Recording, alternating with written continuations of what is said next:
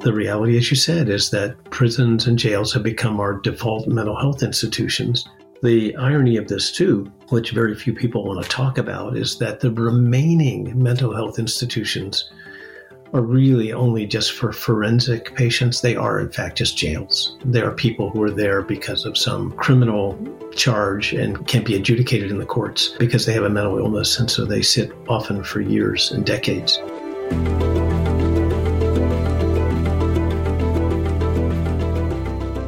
Welcome to The Other 80. I'm Claudia Williams. On this podcast, we talk about how we can build health in America beyond medical care. Only 20% of overall health is determined by medical services. We are here to talk about the other 80%, housing, food, social connections, and how to move rapidly and equitably towards whole person health in this country. Mental health is one of the greatest health challenges and disparities we wrestle with in the U.S. today. Suicide rates increased 30% between 2000 and 2020. Mortality from drug overdoses increased almost 5 times in the same period. Statistically, someone living with a severe mental illness will die 10 to 20 years earlier than someone without. Patients with severe mental illness need new approaches to care that integrate evidence-based treatment with all the things we talk about on this podcast: safe and affordable housing, social connections, access to healthy food, and more. Instead, jails have become our default mental health institutions. Tom Insel is a great person to launch a conversation about an alternative path forward. For decades, Tom asked himself, why is mental health getting worse and worse while science and treatment options are getting better and better? That question has driven his work as director of NIMH, as the author of Healing, and now as co-founder of Vanna Health. His answer is both straightforward and surprisingly challenging to implement: people, place, and purpose. So please enjoy this conversation with mental health expert, author, and founder, Tom Insel.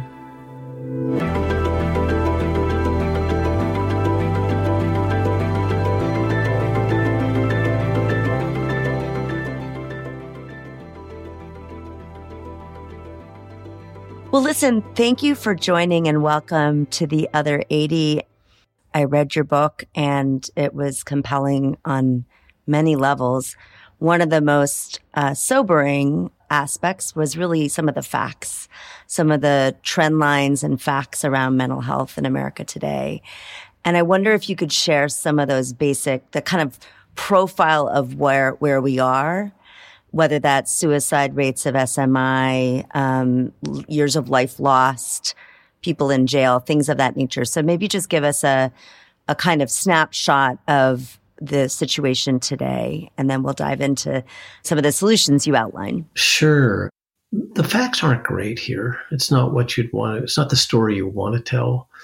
On the morbidity side, when you look at the increase in disability, or what we now call disability adjusted life years, the area of behavioral health has really taken off as probably the greatest increase, and probably in some ways the greatest burden of morbidity of all medical causes in the United States. And the way that happens is partly because these are disorders that begin young. We use the metric that 75% of serious mental illness, or any mental illness, begins by age 24. Very different than cancer, heart disease, diabetes, lots of other areas that are more the second half of life. Someone with a serious mental illness in the United States today is probably going to die 20 to 23 years before someone without. That makes them, in terms of longevity, probably the greatest health disparity that we have in the United States, far exceeds the health disparities due to race or ethnicity.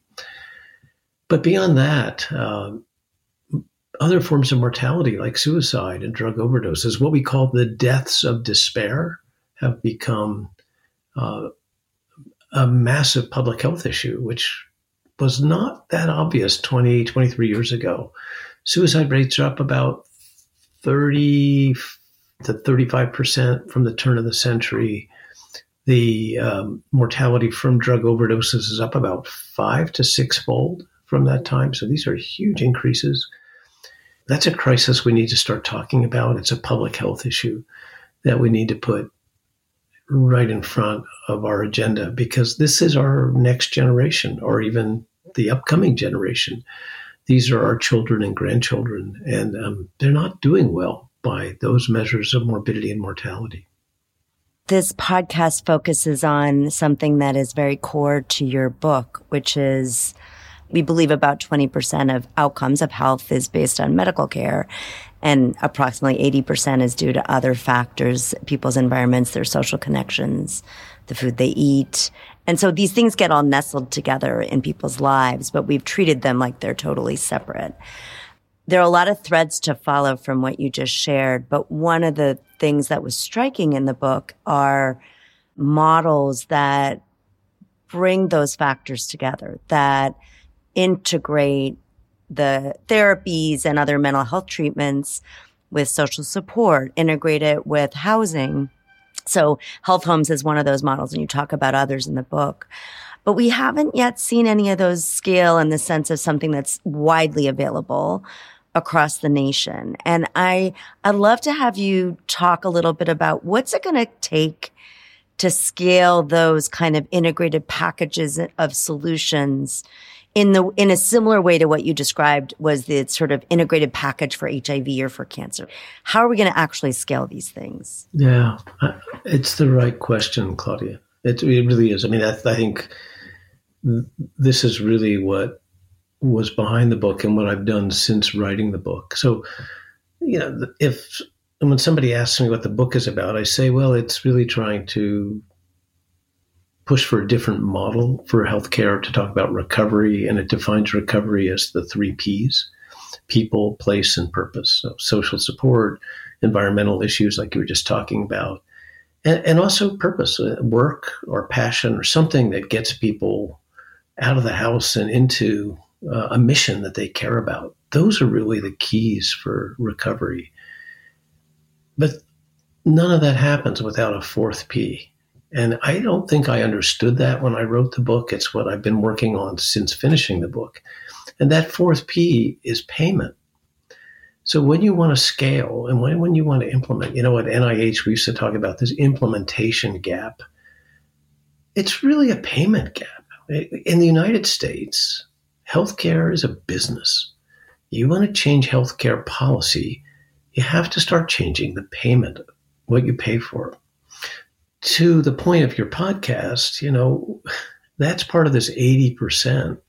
The 20%, which is healthcare, is where all the money is going. So we're spending $4.3 trillion in the United States for that 20%. I think it's actually less than 20. And I think Don Berwick would agree with me, or Michael Marmot would say it's probably about 10%, gets the $4.3 trillion. That's almost, 19% of our GDP.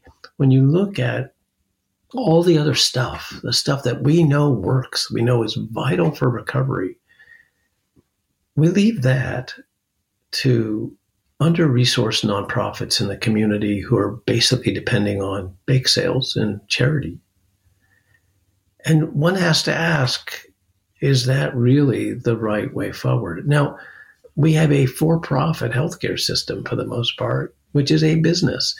And it's going to go where the returns are the best, which is like running an orthopedic service or having a very large inpatient facility that you can bill for, or various GI outpatient facilities where you have lots of procedures that are incredibly lucrative.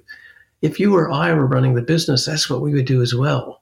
And it actually works pretty well for providers, but it doesn't work really well for patients and families who need a whole different sort of infrastructure and sort of services. So what we have basically is a sick care system, right? It's a system built around when people get sick, they can get intensive and extensive treatment, which is really expensive. That's the system we have. The system we need is a system that's really healthcare driven, that is, that's providing community resources like clubhouses, like coaching, like the kinds of things that you need to get to recover, and begins to pay for that in a way that incentivizes us to scale it. We're not paying for that now. And until we do, it's not going to happen. So one of the roles that you've had in the last few years is advising Governor Newsom in our shared, my one-time home state of California, on how to really make that happen, I would say. And a policy that has rolled out since you're advising is CalAIM. So we'll be hearing a lot about CalAIM, but I guess I just want to push on that question of changing how we pay. So is that on the right track? I mean, what they're basically doing is getting CMS approval to offer a comprehensive, but at the same time limited set of social supports through Medicaid managed care plans, but, working closely with community partners. So does that meet the bill, or are you talking about something different? To me, when I look at CalAIM, I say this is redefining what we mean by healthcare. That a provider in the Medicaid space in California, which we call Medi-Cal, can write a prescription for rent or a prescription for food, fundamentally changes what we are paying for. And that's the way to begin to actually broaden this net. Now, there's a counter argument which we could make, which just says, well, look, let's not do it this way. Let's do it the way it's done in Sweden or Germany or France. Let's, instead of asking doctors or the healthcare system to provide social services, create a social safety net that does that. And, frankly, 40 years ago, we kind of had that, but that's gone. I don't think it's so easy to rebuild it. So I think for now, using the CalAIM approach is a really great model. And you're going to see it. We now have 4 states, Massachusetts, Arizona, and Oregon, as well as California. And I think you're going to see, the New York 1115 waiver should be decided very soon, if maybe already done, but it hasn't been public. That's also very progressive. So states are getting on board, and it's partly because CMS is sending the message loud and clear that we have got to think about social determinants. We want to be thinking about more holistic care. Let's figure out how to move upstream. And indeed, this other 80%, it really matters in terms of health outcomes. And you've got to say, CMS is really out front here, particularly CMMI, in asking the nation to rethink what it means by healthcare. And that's super exciting.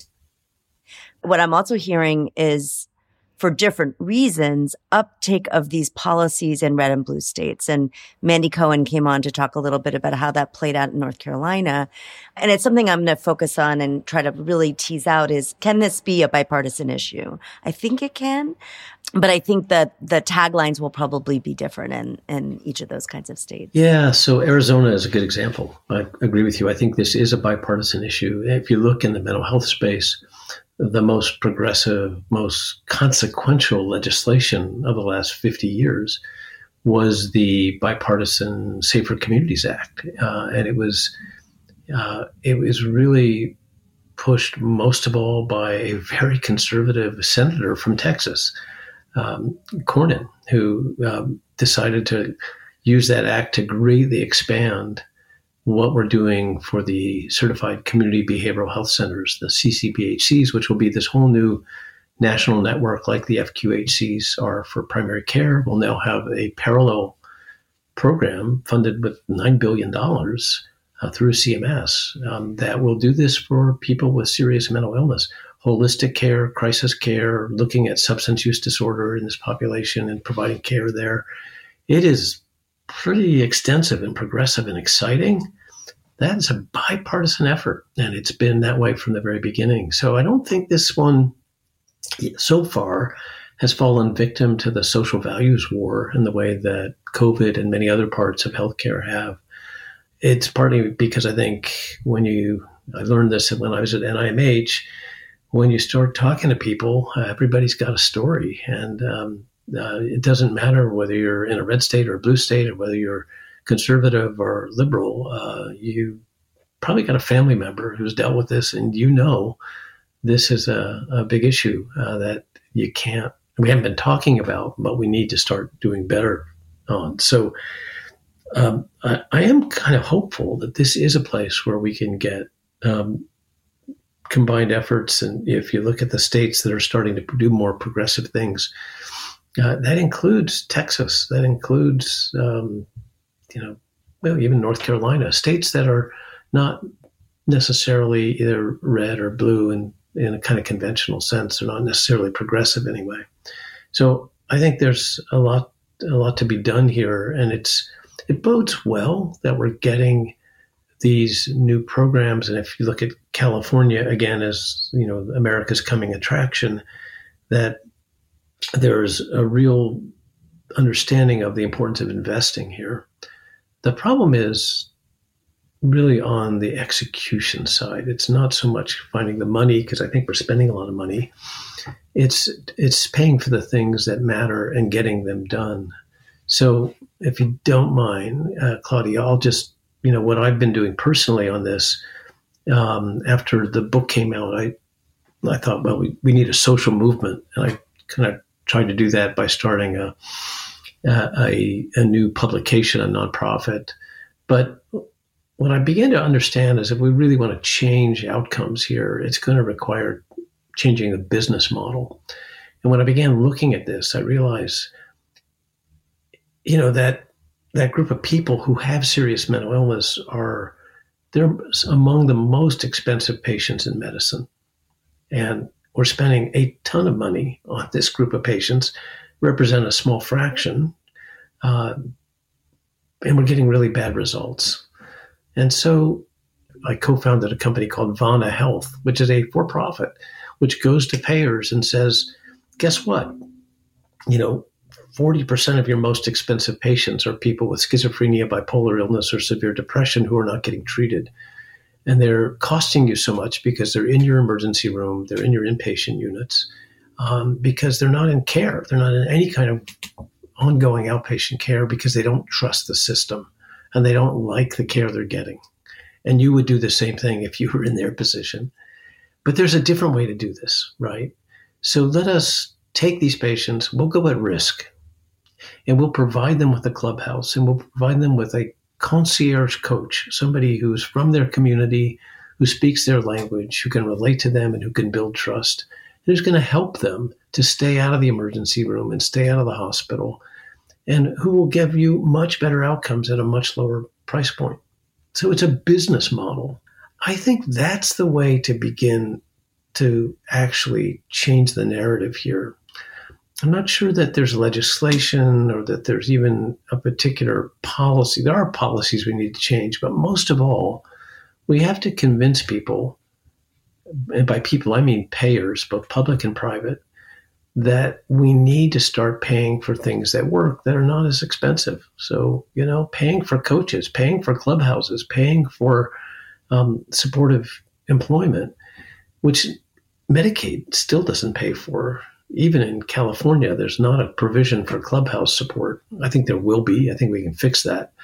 But these are still, outside of our payment model. And it's still, I'm on the board of Fountain House, which is a iconic clubhouse in New York City. And, we still hold galas and bake sales to try to keep the doors open in a country that's spending over $4 trillion on healthcare. That's nuts. That is absolutely preposterous. And so Vana Health is set up to say, there's a better way to do this, and to actually convince payers. And we are talking to CMS, but we're also talking to all the big commercial groups, that we can actually do this and save you money. That's something that I think they just don't think about because they're so focused on how do we keep our inpatient unit functioning during a nursing shortage? How do we make sure our emergency rooms don't have psych patients boarded? All of that stuff. Big issues, big problems.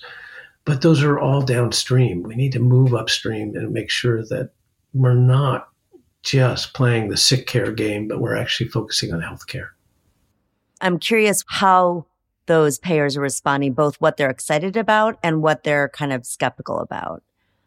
Yeah, so they need to see numbers, and they are excited about the idea that this saves them money, right? Because this, again, we're talking, these are business decisions, and they like the model. they're skeptical about how much it will save, because what we'll have to do to make this work is to provide behavioral health care, which they haven't been providing. And it's really fundamental to do this. You have to have total cost of care in your budget. Most payers use a carve out for behavioral health. It's a real problem on the public side. Like in California, behavioral health is completely carved out.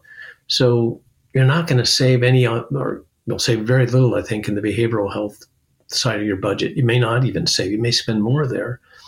But the big expense, when you look at total cost of care, it's about 80%, even for people with SMI, is the medical side. That's where all the money's going. So what you're really trying to do here is to bring down the costs from diabetes, hypertension, and most of all COPD in this population. And that only makes sense if you're a payer, if you're responsible for the whole Megillah. It doesn't really work if you're just doing behavioral health the way that many of these payers are structured. So we have to kind of create a value-based system that looks at the whole thing.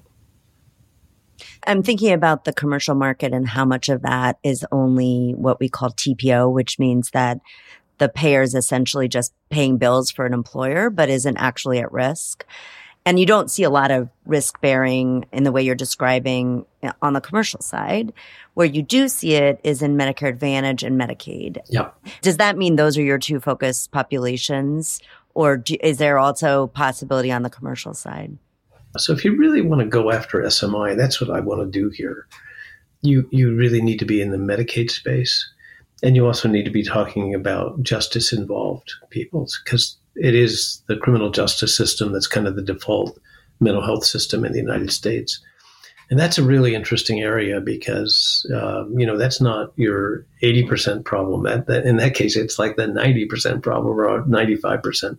These are people who, are just so incredibly neglected. And so that when they are released from jail or prison, they've often lost their Medicaid. They, may have even lost their housing. They have very little to help them on a recovery path. They become quite expensive as well. Just looking at new numbers, we have a meeting about this actually today in California. It's about $100,000 per year for healthcare or for all in for keeping somebody in jail or prison who has a serious mental illness. A little more than $100,000 a year. That's not a great use of money. There are ways to do this. So I think we have to really start thinking about a different model here, one based on recovery, one that's not so focused on clinics and medicines and hospitals, but begins to provide this whole set of services that we know are really effective, but we don't pay for. Yeah. I want to go back to some of the history you outlined, in part because I had an argument with my husband where he said it was Reagan that deinstitutionalized a lot of folks with mental illness. I said, no. Yes, in part in California, but really this went back to the 60s. And so I want to just kind of go back over some of that history because I think it sets up this conversation about why is it that so many people with SMI, serious mental illness, are in jail.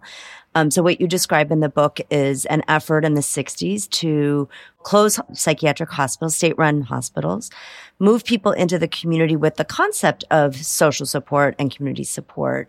But in reality, that didn't happen. The services and programs that were meant to catch them and provide what you're describing never really materialized in the way they should have. And so what we've seen is folks that were previously in, we don't want to go back to the psychiatric hospital model, but they were previously in a place where they were getting some level of treatment and care. Now they're living on the streets or they're in jail. And so what you described in the book is that, and talked about earlier, is that 10 times as many people with SMI are in jail as are in public hospitals. And so I think that reflects still a very substantial dearth of options. But it also reflects a system where confronted with someone, let's say, who's having a crisis in a downtown area, our response is to arrest them. So if we're going to give people a different option, we have to first stop arresting them and we have to decriminalize having a mental illness. What are approaches that seem to work in avoiding arrest and jailing of people who have mental illness? Probably the best examples we have are the communities that have built out very robust crisis intervention systems for people with behavioral health problems. I look at Tucson and Phoenix as probably some of the best examples. They've made big investments there. And it's 988 is kind of that's the tagline for a lot of this. It's the new phone number that you're supposed to call. Instead of calling 911 and getting police and fire, here you get someone who's a mental health expert. It's not just the call number, though. You need both the number to call, but you need someone to come and a place to go. And building out that continuum hasn't happened in very many places yet. I use Tucson and Phoenix as examples where they have all three parts of this, which is what you really need. If 988 is the place to call, then someone to come is not police or fire or even a medical surgical ambulance. It's going to be a van with a social worker, a nurse, a peer, and they have the digital connection to your medical records and to backup for health problems, as well as a connection to criminal justice in case they need that, which they may. And then where do you go? Well, you don't go to the emergency room. You go to either what we call a psych ER or it's the term of art now is crisis stabilization unit, where you can stay for 23 hours. And if you do need more extensive care, then often there's an adjacent unit where you can stay for 3 to 7 days, something like that. All this is to say that I think the whole criminalization of mental illness is a fixable problem. And I think it's a particularly American problem. So it's not an issue so much in other countries. It tells you that there are other ways to do this. And in fact, it's not what we used to do. It's really a problem of our own making that came with the deinstitutionalization really turned into trans-institutionalization. We defunded our state hospitals and our local mental health facilities, and we put huge amounts of funding into the criminal justice system to build jails and prisons. And as often happens, people with serious mental illness, who I argue are kind of our untouchables, our Dalits, they are going to be the victims of any of these massive social changes. And so the reality, as you said, is that prisons and jails have become our default mental health institutions. The irony of this, too, which very few people want to talk about, is that the remaining mental health institutions are really only just for forensic patients. They are, in fact, just jails. There are people who are there because of some criminal charge and can't be adjudicated in the courts because they have a mental illness, and so they sit often for years and decades in the few beds that we have left, about 34,000 beds in the United States, in our state hospital system, our public hospital system. Now, just to be clear, if anybody's listening to this and thinks that, well, we only have 34,000 beds, there are lots of private hospitals that have grown up in the meantime to fill some of that gap. And some of those are quite profitable, but they are only there for people who have an ability to pay, who have commercial insurance or some other way to support. And often the hospitalization is limited to 7 days or 14 days, which is maybe not even adequate to get the medications right. I've worked in Medicaid policy off and on for 20 years. I didn't know that Medicaid couldn't pay for patient care in standalone psych hospitals. So I went back and looked at that issue just this morning. I was like, this was in the book, but I've never heard about this. And wow, I think there's a lot of great stuff going on in Medicaid. It looks like some states have requested waivers of that. I think we'll see more of that in New York and other places. But for listeners out there, what this means is if for the remaining beds, which are typically in standalone psych hospitals, Medicaid and Medicaid patients don't have access to that. They can still refer patients to psych units within a community hospital, but that kind of cuts off a huge potential treatment path for our most vulnerable folks. So thank you for sharing that. I had no idea. I should have known, but I didn't know. Yeah, that actually was the vehicle for deinstitutionalization. It's called the IMD exclusion. And it was set up during the Johnson administration with the beginning of Medicaid, Medicare, that you couldn't use Medicaid dollars for any psychiatric hospital with more than 16 beds. So there are some 15-bed units that have been developed that can take Medicaid, but anything like a state institution that would have 3,000 beds, no, you couldn't use Medicaid for any part of that. And that was the end of the state hospital system. That's really what killed it. So it was intentional. And it was because they set off at the beginning to say, we need a different way. We want to move everybody to the community. Let's empty out the hospitals. And it was remarkably successful, a 95% reduction in state hospital beds from that period of time. And I think the intentions were very honorable. They were to take people out of settings where they were often not receiving the care they needed, with the hope that they would be in more home-based community settings with a full spectrum. So that's a beautiful image. It just didn't happen. So I think this is our chance to actually deliver on it now. Yeah. But to that point, Claudia, I think it's a really important moment for us to learn our history, to actually go back and say, like, we've been here before, because with the CCBHCs creating a national network for mental health care based in the community, tying that to all kinds of other services, these are all great stuff. I remember that. Like, that's what we did with the Community Mental Health Act of 1963. And that's what, was really the heart and soul of mental health care in the 60s and 70s, were these community-based systems. They weren't quite right for a lot of reasons. And we need to go back and learn that history so we don't repeat the same mistakes. When you look carefully at the numbers for the studies that were done, in the 70s, 80s, and 90s, to understand that period, only about 10% of the people seen in the community mental health centers in those days had a diagnosis of serious mental illness. Most of it were people, the staff of those places, and I was one of them. I used to work in those places. Like, I grew up in the community mental health system.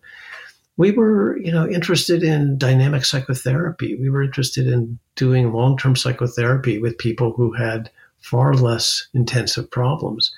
And it was a true miscarriage of justice in terms of what those clinics were meant to do. They were also very isolated from other things happening in the same community. They didn't have the tie-in to the whole nonprofit community behavioral health organization system, so that when they failed, when Reagan pulled the plug, there was no parachute there. There's like no safety net around them.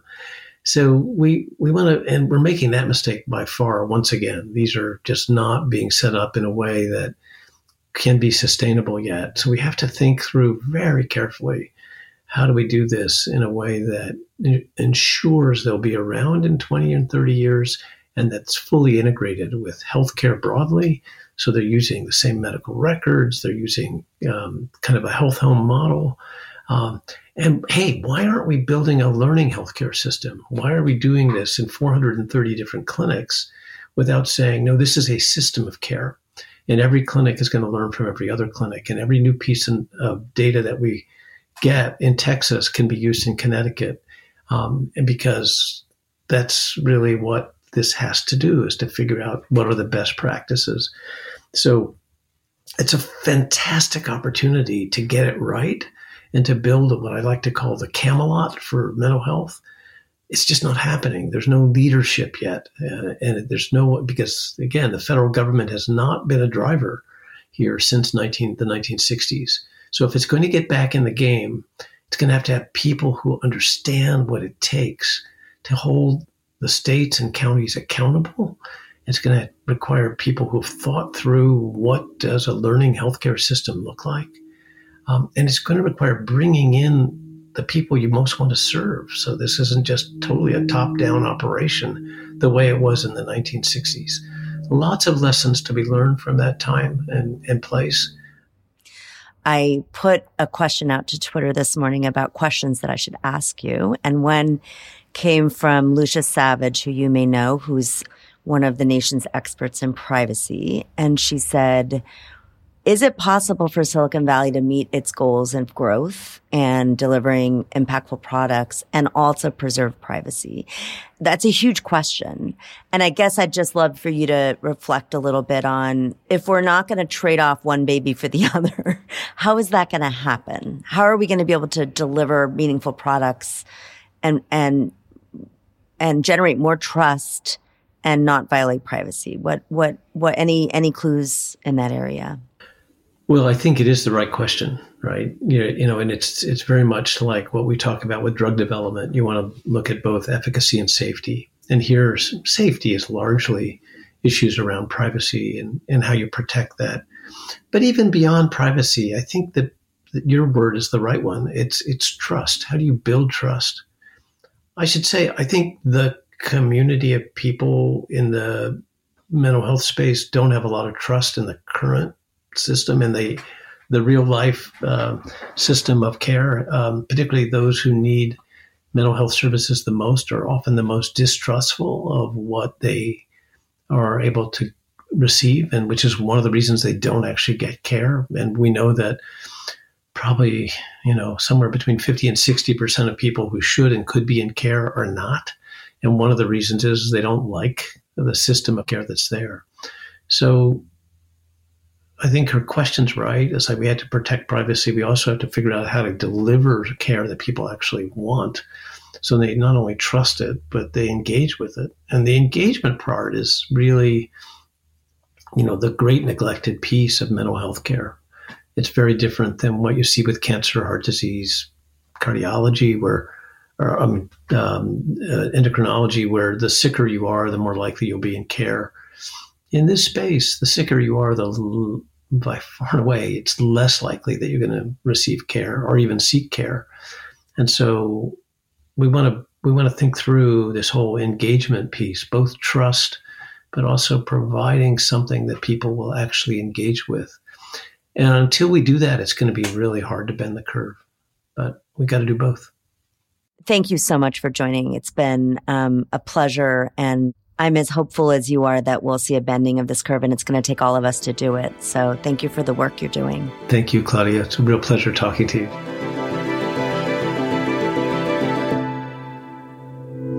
I am so grateful to Tom for joining us on The Other 80. What's really stuck with me after our conversation is the importance of learning from history, because we've been here before. We had the same good ideas that we did not succeed at funding and scaling. We simply cannot let that happen again. Now is the moment to fund and scale the integrated models that we know work. This podcast was created by me, Claudia Williams. My podcast producer is Avery Moore-Kloss. Check out the show notes for links to Vanna Health, details about the Bipartisan Safer Communities Act, and Tom's book, Healing. There is more information on my background, this podcast, and our guests on our website, www.theother80.com. Until next time, I'm Claudia Williams.